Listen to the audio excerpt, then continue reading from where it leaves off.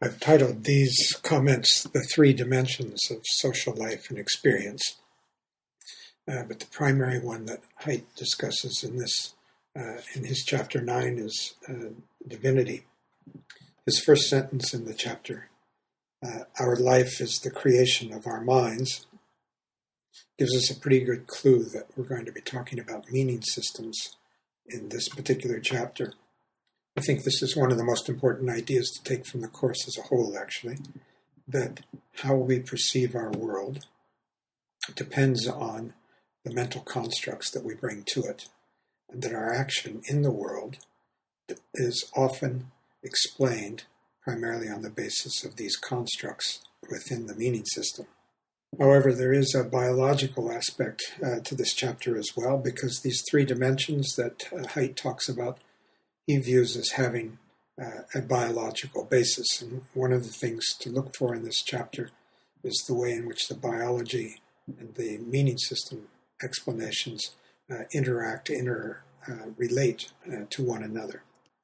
On the biological side, Haidt seems to be saying that humans are created with the ability to evaluate situations, perceive their social world on three dimensions. One is a dimension of liking or closeness, how close we feel or perceive someone else to be. Kinship is one of the most important variables on this, recognizing our kin and perhaps acting differently towards people who are our relation. The second dimension is status. We recognize that some people are above or below us in a hierarchy. And Haidt traces this back to biological evolution of the same kinds of traits that we see in animals today, in struggles over territoriality, hierarchies within a group of apes or chimpanzees. And higher status on these dimensions makes one more attractive. But the dimension that Haidt is really interested in the chapter is the divinity dimension.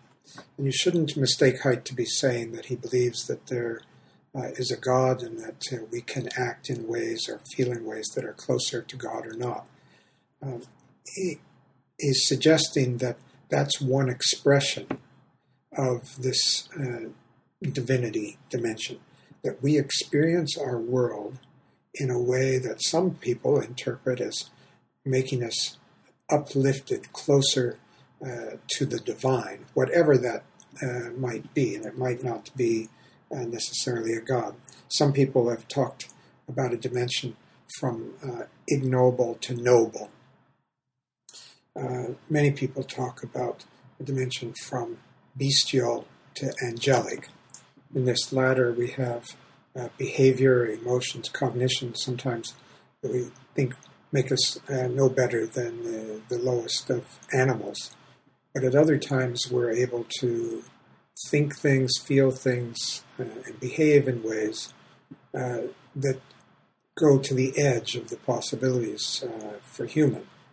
And this dimension is what Haidt is calling divinity. He associates moral motives with this dimension.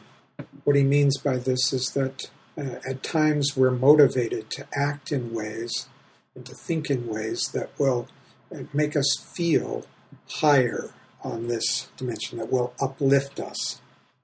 So he calls this a moral motive because there's the notion of right and wrong, that it would be right, it would be a good thing to act in ways that would make us feel more uplifted. Religious experiences may certainly push or pull us in that particular direction, but religiosity is not necessarily what is involved here, although Haidt uses many examples based in religious situations. Much of Haidt's discussion is based on the emotion of disgust.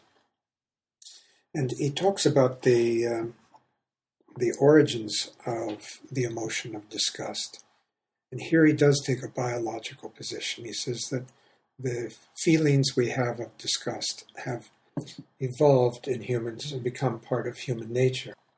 The evolutionary idea here is that An animal that avoids contact with the waste products, with rotting meat, with blood, with corpses, with any kind of germ-laden substances, would have a greater chance of survival.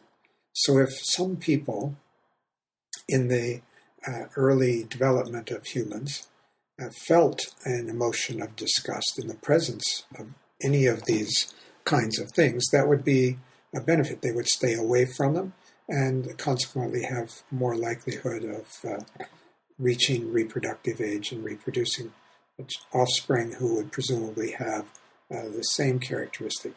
So this emotion of disgust in the presence of these life-threatening substances has evolved. But Haidt is not saying that all disgust is always in the presence of these kinds of things. He's saying that's the biological evolutionary origin. Once humans had the emotion of disgust, it could be applied and be experienced in other contexts. He points out that on this dimension of divinity, disgust is on the lower side, and it marks situations where we see ourselves or conceptualize ourselves in relationship to the animal aspect, the bestial aspect of ourselves. But the emotion readily attaches, he says, to norms of various sorts. Some that would be closest to this, for instance, think about burping, other bodily noises that you sometimes make. Many people find these disgusting. Now, these are not so life-threatening, and so it's not likely that an aversion, a sense of disgust evolved with respect to these, but the emotion of disgust that we have gets attached to them as norms that are particularly connected to the more animal-like aspects of ourselves. But it could be attached to any kind of norm, and violations of norms could provoke disgust. And in these situations, then, the meaning system has to come into play because we have to know the norms, we have to know the meanings of the various behaviors that we might observe or participate in ourselves. In the case of norms, a particular behavior might be disgusting in one context, like burping after a meal. In North America, typically not considered particularly polite, and many people find disgusting. But in other parts of the world, a burp might be taken to mean great content or satisfaction with the meal. Haidt is arguing that disgust is one emotion that's involved in our moral reasoning. And by moral reasoning, we mean making decisions about what's right and what's wrong. He describes three general approaches, what he calls ethics, three general approaches to making moral decisions. He talks about autonomy, community, and divinity or purity. The ethic of autonomy is concerned with protecting people from harm and protecting people against lack of liberty. Near the end of the chapter, he quotes Gloria Steinem, who I talked about briefly in the feminist psychology commentary. She says, self-esteem is the basis of any democracy. And what the connection, he says, is that there's a claim that sexism, racism, oppression, all of these ways of limiting a person's liberty and make particular groups of people feel unworthy and therefore undermine their participation in democracy. So an ethic of autonomy is very concerned with sexism and racism because these limit the ability of people in their daily lives. And in general, the ethic of autonomy sees moral decisions as being made in terms of whether the action that's under consideration supports liberty or impedes liberty, including harm. If an action is likely to harm someone, then it's seen as impeding upon their liberty. Haidt says that educated North Americans, Western Europeans, are inclined to make and argue about moral issues primarily on this dimension. In other parts of the world, Haidt says that many people make moral decisions, argue moral issues on the basis of an ethic of community. In this ethic, loyalty to the community, for instance, loyalty to the family, is an important aspect of deciding right and wrong. An action is right to the extent that it's loyal to the needs and interests of the family or the community. The integrity of the community is important. In a way, you might think of what Gilligan had to say about women looking at the Heinz dilemma and emphasizing an ethic of care and responsibility is emphasizing something more along the community line. But again, its primary concern is with the divinity ethic or a purity ethic. Here the idea is that it's possible to make decisions about the morality of a particular action on the basis of its purity or divinity. Is it in line with the divine? Is it in line with your conception of godliness, for instance? Or, on the other hand, is it something that's there's a kind of contamination? It's more on the bestial side. People who value the purity dimension or divinity dimension are likely to say things like, well, you have the divine within you. You have all of this incredible possibility to rise above, and you shouldn't contaminate that by these low-level immoral actions. You should stay in relationship, in a positive relationship, to the divine aspects, to be the best that you can be. Haidt points out that people who use this dimension primarily, or who consider it important, are also likely to look at aspects of the society and to want to reorganize the society to eliminate the ungodly and maintain the godly. So there's a lot of concern of things like alcohol, drugs, prostitution that bring us down, so to speak, on this divinity dimension. And the people who really care about this dimension, think in terms, conceptualize the world in terms of this dimension, often seek to change the world to eliminate those kinds of options in people's lives. He says they seek to make the ideal society consistent with the divinity that they understand. This often puts them at odds, of course, then with people who use an ethic of autonomy, because from that point of view, drugs, alcohol, prostitution, any of these kinds of problematic behaviors are seen as choices that people can make, not necessarily that they're good choices, but that it's up to the person to make these choices themselves. Now, so far as the emotion of disgust is concerned, Haidt talks about it in a way that sort of makes it clear that on the divinity dimension, you could experience something as being disgusting, ungodly, undivine. But actually, disgust could be experienced by somebody who is using an autonomy ethic as well. Gloria Steinem, for instance, seems to basically be saying that she finds sexism disgusting. She finds racism disgusting, this closing in, this boxing in lack of autonomy that sexism and racism creates. She feels disgust in the presence of that and wants to change that situation. Somebody using a community ethic could look at the behavior of an individual and consider it a betrayal of a family, for instance, or a betrayal of a spouse or a betrayal of a sibling, and say, that's disgusting. How could you possibly do that? And if, as Haidt says, that elevation is the emotion we feel at the opposite end of disgust, then I would say that elevation could be experienced by somebody thinking in terms of autonomy, thinking in terms of collectivity, community, or thinking in terms of divinity. Though again, Haidt's emphasis is on the divinity dimension. So we've got these two emotions, disgust and the one that he's introducing called elevation. And they mark our feelings about where a particular action or idea or thought stands on these three dimensions. Haidt says particularly on the divinity dimension. Well, before I talk about the emotion of elevation, which is one of Haidt's principal topics, I want to just raise what I think is an important psychological question.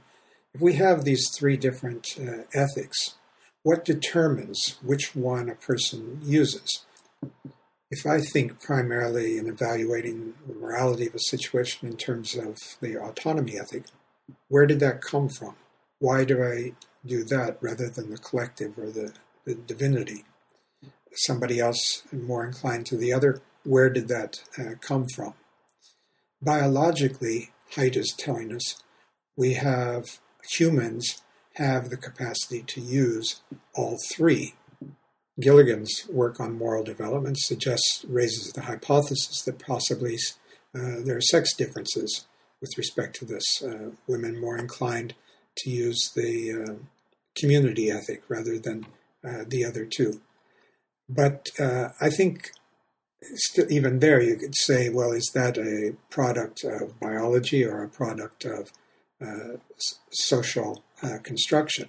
And in general, I would say that social construction has to be central to these possibilities. I would think that if we think in terms of meaning systems, we look at behaviors, we look at thoughts and say, what's the meaning of that behavior? What does it mean that the person thinks that way or sees the world that way? What does it mean that the person acts in a particular way? Well, for some people, it seems to me their meaning systems are likely to be organized in terms of this purity dimension. For others, it might be the autonomy dimension or the community dimension. Or it could be some combination, or it could vary from circumstance to circumstance. But I would say that the answer lies in these meaning systems. And where do the meaning systems come from? Well, I'd see these as social constructions.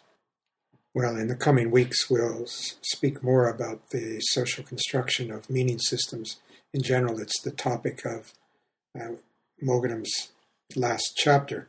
But in general, what I'm suggesting is that the way that we interact with others in our environment, the ideas that we take from the others who are important to us and from the media around us, all have a forming influence on the organization of our meaning system and the dimensions along which we're likely to imagine or evaluate any particular situation, including moral situations, questions of right and wrong. Now, back on the side of biology, though, Haidt quotes Eliade and who says that the perception of the sacred is universal. And by this, he doesn't mean that the perception of God is universal. What he means is that some kind of that people have it in their nature. It's human nature. It's a possibility, just like vision and hearing. We have this perception of some things as being higher. That's built into the way we look at the world, that the ability to perceive the sacred is not itself a social construction. Now, what we perceive as sacred and what makes us feel like we're in the presence of the sacred may be socially constructed, but our ability to do this is a biologically evolved aspect of the human.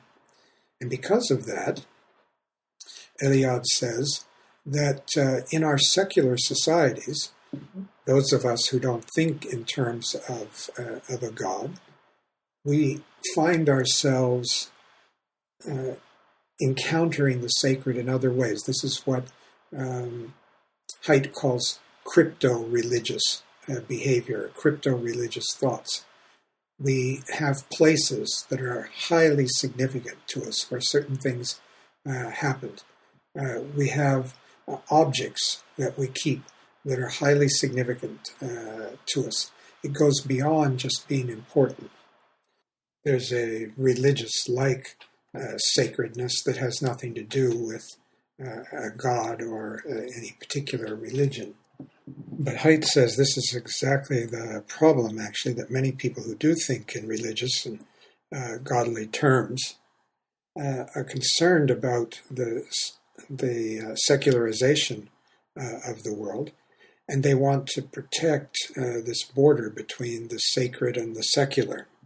So how to conceptualize this border? Haidt is saying that everybody has a sense of the sacred. This is human nature. But not everybody believes in God or any particular religious theology. But for many, sacred and religiosity are mixed together. And the secular is impure from that point of view. So that's the why he sometimes calls it a purity dimension. And people who think from that point of view are very concerned about the borderline between the secular and the sacred. And such a person is likely to want to try to change the society to minimize the secular aspects in favor of the sacred aspects. Well, these differing viewpoints can make quite a difference in the world. And so consequently, understanding something about the origin of them seems to me an important psychological initiative. Well, Haidt speaks specifically about this emotion of elevation, which he describes as a movement on the divinity dimension towards the divine or towards the sacred, or towards a particular individual's conception of what sacred might mean. In his discussion of elevation, he talks about how when he first was thinking about this, he thought just in terms of the 6 basic emotions that many people have identified and are associated with a psychologist, actually he doesn't name, Paul Ekman, who did studies to look at whether people in different parts of the world expressed emotions in their face in the same way. And he went around the world with photographs of people experiencing different emotions and asked people from different cultures whether they could identify the emotions or not. And he claims a good deal of success with respect to 6 particular emotions. It turns out there's a good deal of discussion, debate about this, but many people are convinced by Ekman's arguments that there are at least 6 universal emotions. That is, they're experienced and expressed in the same way by people all over the world. And I've given you a link so that you can read just a little bit more of the story of what that's about. But Haidt tells us about some studies that he's done with his students on this emotion of elevation, this feeling of being uplifted in some way. He talks about how in the study he has to distinguish between elevation and happiness. And he has to distinguish each of those from something he calls non-moral admiration. So, for instance, he talks about watching a video of Michael Jordan play basketball. And this is a kind of admiration we could all have for a fantastic athlete, but it's not a moral situation. And so that's different from what he means by elevation. Well, that's actually part of the question is that different from elevation? So I mention this because this is a good example of a question about the validity of a construct. Haidt has experienced something, seen some things that leads him to believe that there's an emotion that others haven't talked about, which he wants to call elevation. To show that that's really a valid construct, he has to differentiate it from other constructs. We say, oh no, you're just talking about, that's happiness. Or he said, no, that's just, that's admiration. So he has to design his experiment in a way that will distinguish these characteristics and show that it's valid, so to speak, to speak about an emotion called elevation that's different from these others. Of course, he also has to show that it can be demonstrated reliably. And if he can't do that, then there's no point in talking about validity in the first place.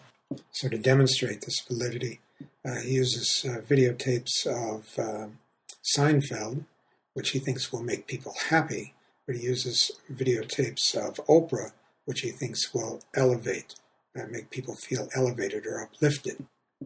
And if these things are in fact different, then he should get different behavior from people who've watched the different types of videotapes.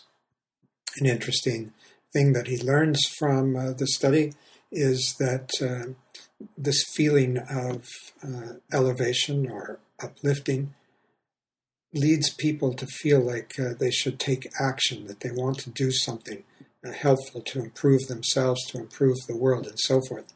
But they don't actually do it in most cases. So that leads Haidt and his students to ask, well, why is that?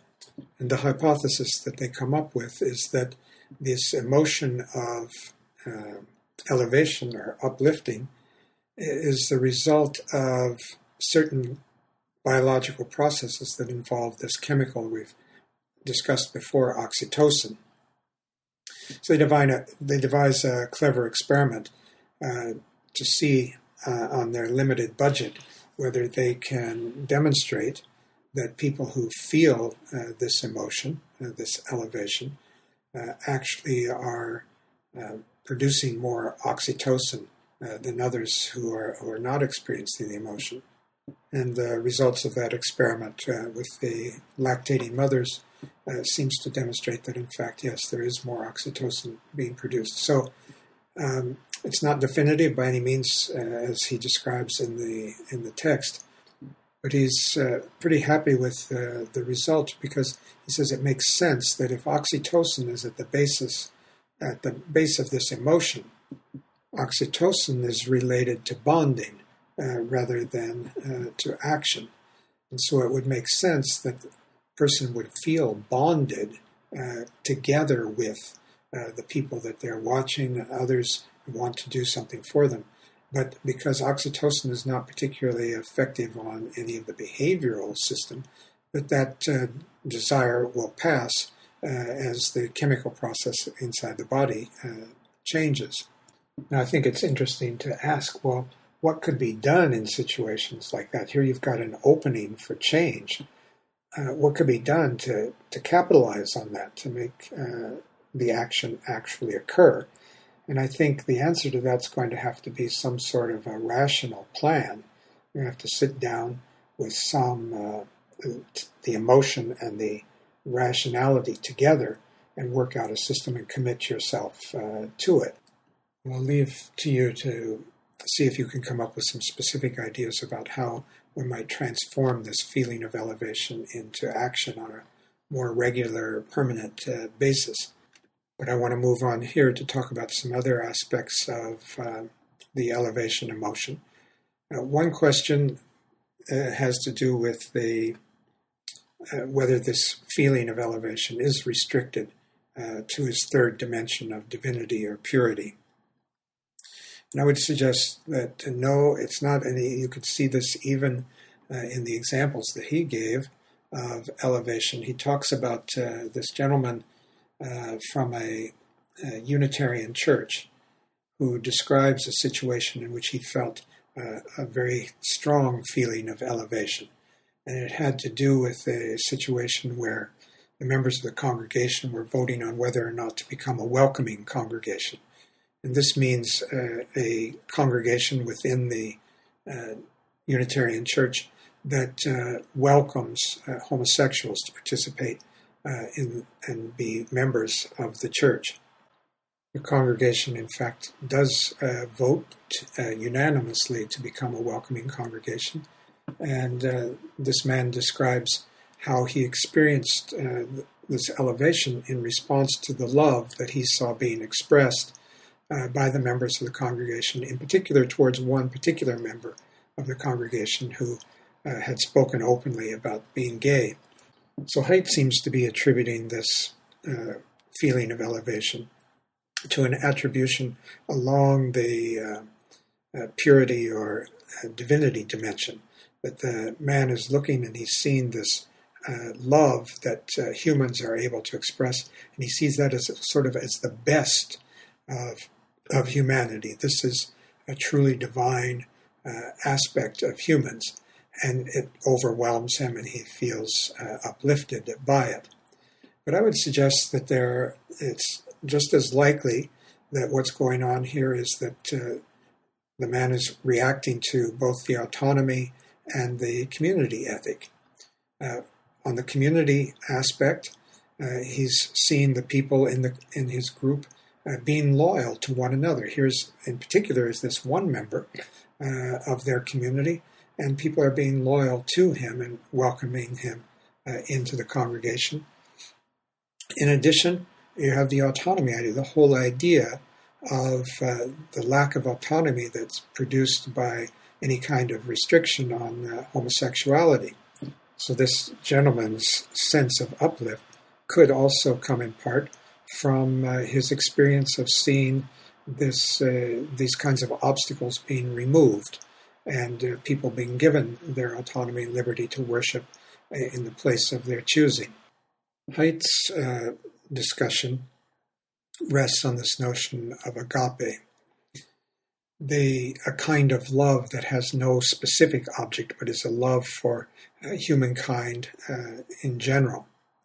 He says that it can be very powerful to witness this kind of love, and that's why he associates the experience that the man has in the situation with the divine, that this agape is a kind of divine form. But I'm suggesting that it could be equally uplifting to witness tolerance and to witness acceptance, things that would come from an ethic of autonomy and community. And that so these characteristics, tolerance and acceptance, along with agape, could be conceptualized as on this divine dimension. One of the problems that Haidt mentions several times is the existence of a group of people who wish to restrict the society in some fashion to conform to their particular conception of the purity or divinity dimension. He talks on page 199, for instance, about the split between the Christian left and the Christian right, and says that some people see tolerance and acceptance as part of their nobler selves, but that would be the Christian left that he's speaking about, emphasizing the autonomy dimension in particular. But others feel that they can best honor God by working to change society and its laws to conform to the ethic of divinity, even if that means imposing religious laws on people of other faiths. If you've read the Dixon article already and listened to my comments about it, you'll know that Dixon described a similar situation with two groups within Muslim society in Britain. One eager to interact and dialogue with non-Muslim groups in order to promote tolerance and acceptance, and the other wishing to cut off interaction with non-Muslim groups and to seek to establish a society that was not contaminated by the secular actions of the society around them. Thinking of elevation as being on this third dimension of divinity, Haidt tells us some of the kinds of things that are likely to produce that feeling. One, he says, is nature, the vastness of nature in particular. And he associates this with the idea that the things that are likely to promote elevation, a sense of elevation, are things that involve a shrinking of the self or a transcending of the self. When we go to the Rockies and see them for the first time, to the Grand Canyon, to Niagara Falls even, the vastness of these natural features overwhelm the self. Our focus is no longer on the self. It becomes small in comparison to what we're observing. Now, the thing doesn't have to be vast in physical space. It could be an interaction with an animal in its natural environment. There's a kind of vastness that would come from that, which would take away all attention from the self. We would say there's a transcending of the self. There's an experience of awe, not in the awesome of everyday speech, where we just mean, as Haidt says, double good for you, but a deep, meaningful, sacred feeling of awe. So nature can do this, but Haidt tells us that also in meditation we can have another kind of transcending or shrinking of the self. And the result is a sense of unity with the universe, a kind of oneness of being. Haidt describes how some who think in religious terms about this divinity dimension even think of the self as the door through which Satan enters in to contaminate on this purity dimension.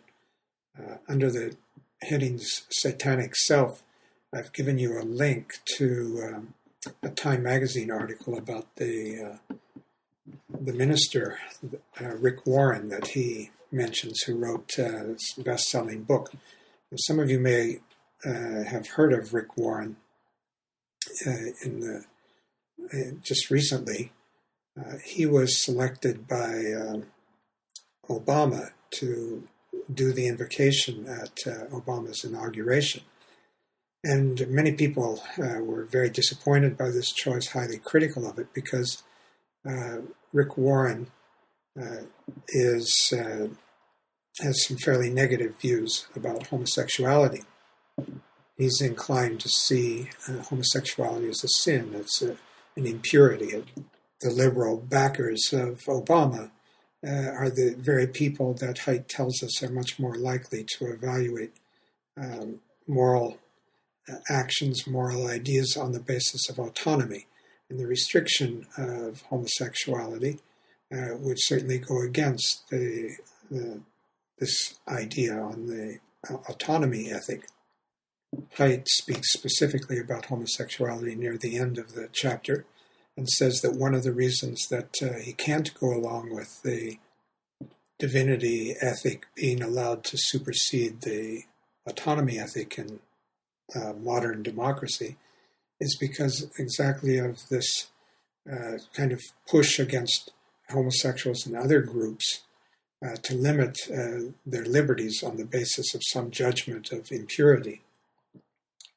But Haidt does feel that the self is involved in this elevation emotion.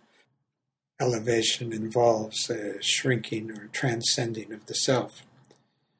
He talks about a quieting of the inner chatter. Among other methods that he talks about for accomplishing this transcendence, he includes studies of drugs. An important thing to note about the studies of drugs is that we're looking at a biological simulation here. When we have a meaning system, people experience a particular situation, they evaluate it. Certainly there has to be a biological basis for that feeling, whatever it is. Suppose we give people a simulation. Suppose we could give people a drug that would cause those same biological reactions in the absence of any particular meaning system. What would happen there? What seems to be the case is that there are drugs that people can be given in this way, but the result that you get depends a great deal on the situation in which you place the people. In the particular study that Haidt describes, the people were listening to church services. And in this setting, the preparation that they had leading up to it, people had very deep, profound experiences. They interpreted the messages, the situation, in highly meaningful fashion. The same thing might not happen in a different setting. For instance, if people took these same drugs before going out to a nightclub, it might lead to something very different. Just as an aside, I want to point out that Haidt uses this term active placebo, and you should recall that from the early chapter in Mogunam. And I'll leave it to you to confirm that Haidt has used the term correctly in association with the definition given by Mogenham. Another possibility that we could study for its transcending effects, I think, is music. Haidt doesn't mention music at all, but it does seem to me that many people have this experience of elevation in listening and becoming totally absorbed in a particular piece of music. Another aspect that Haidt discusses with respect to elevation is he compares it to Maslow's description of what he calls peak experience. And the conclusion that he comes to is that Maslow was describing the same thing, but he was emphasizing the secular aspects of it. In fact, I think it would be reasonable to say that Maslow was trying to demonstrate that people, by human nature, have these peak experiences and they seek them out, and that religion is one means of promoting peak experience. In fact, this peak experience capability may account for our religiosity. So Maslow seems to be trying to give a secular explanation of religion.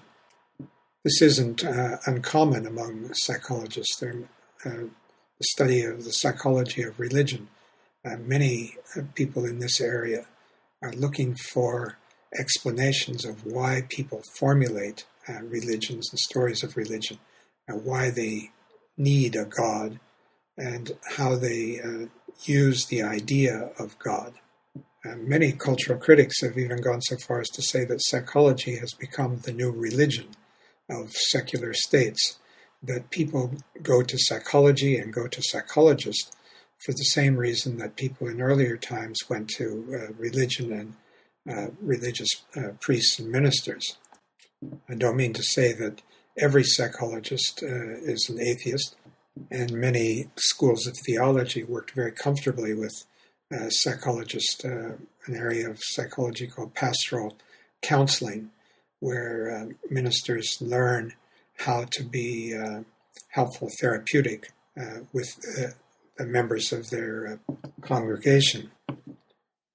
Back with respect to peak experience, in particular, and secular elevation, Haidt makes this point about religion being one means of promoting peak experiences, but he also says that religion in some organized churches, some organized institutions, can become very bureaucratic.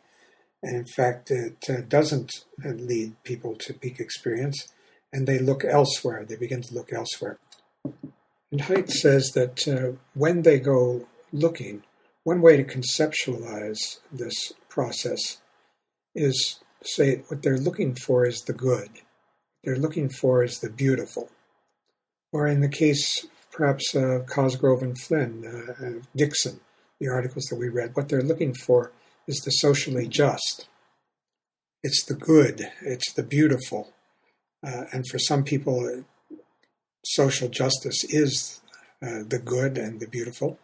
And these things are what will promote this feeling of peak experience, secular elevation.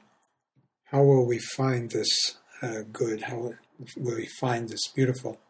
Haidt quotes Maslow on page 206 and says, "Education must be seen as at least partially an effort to produce the good human being, to foster the good life and the good society."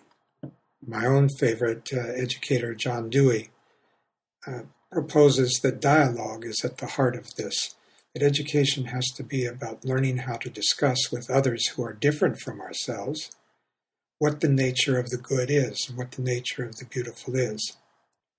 Haidt is making the point that that discussion has to somehow back off of the myth of pure evil. The liberals among us, the conservatives among us, we have to discard this idea that the other is evil. Haidt tells us that he's, by and large, on the liberal side of these debates, but he's trying to help us understand and thinks it's absolutely essential that everyone understand that people, both on the liberal and the conservative side of the culture wars, are well-intentioned and have a basis for the positions which they're taking. and that it's only when we begin to understand, as good psychologists, what the origin of those ideas, values, beliefs are in the meaning system, as well as the biological aspects that lead to these, that we'll be able to actually make progress in the society. Now, some of you may remember that at the beginning of the course, I posted a video of Haidt giving a TED Talk, and that the topic of his video was why it's difficult for conservatives and liberals to speak to one another. In that video, he goes through some of these same ideas about the dimensions of morality. And so I encourage you perhaps to go back and have another look at that video, since we've had some more discussion of where he's coming from.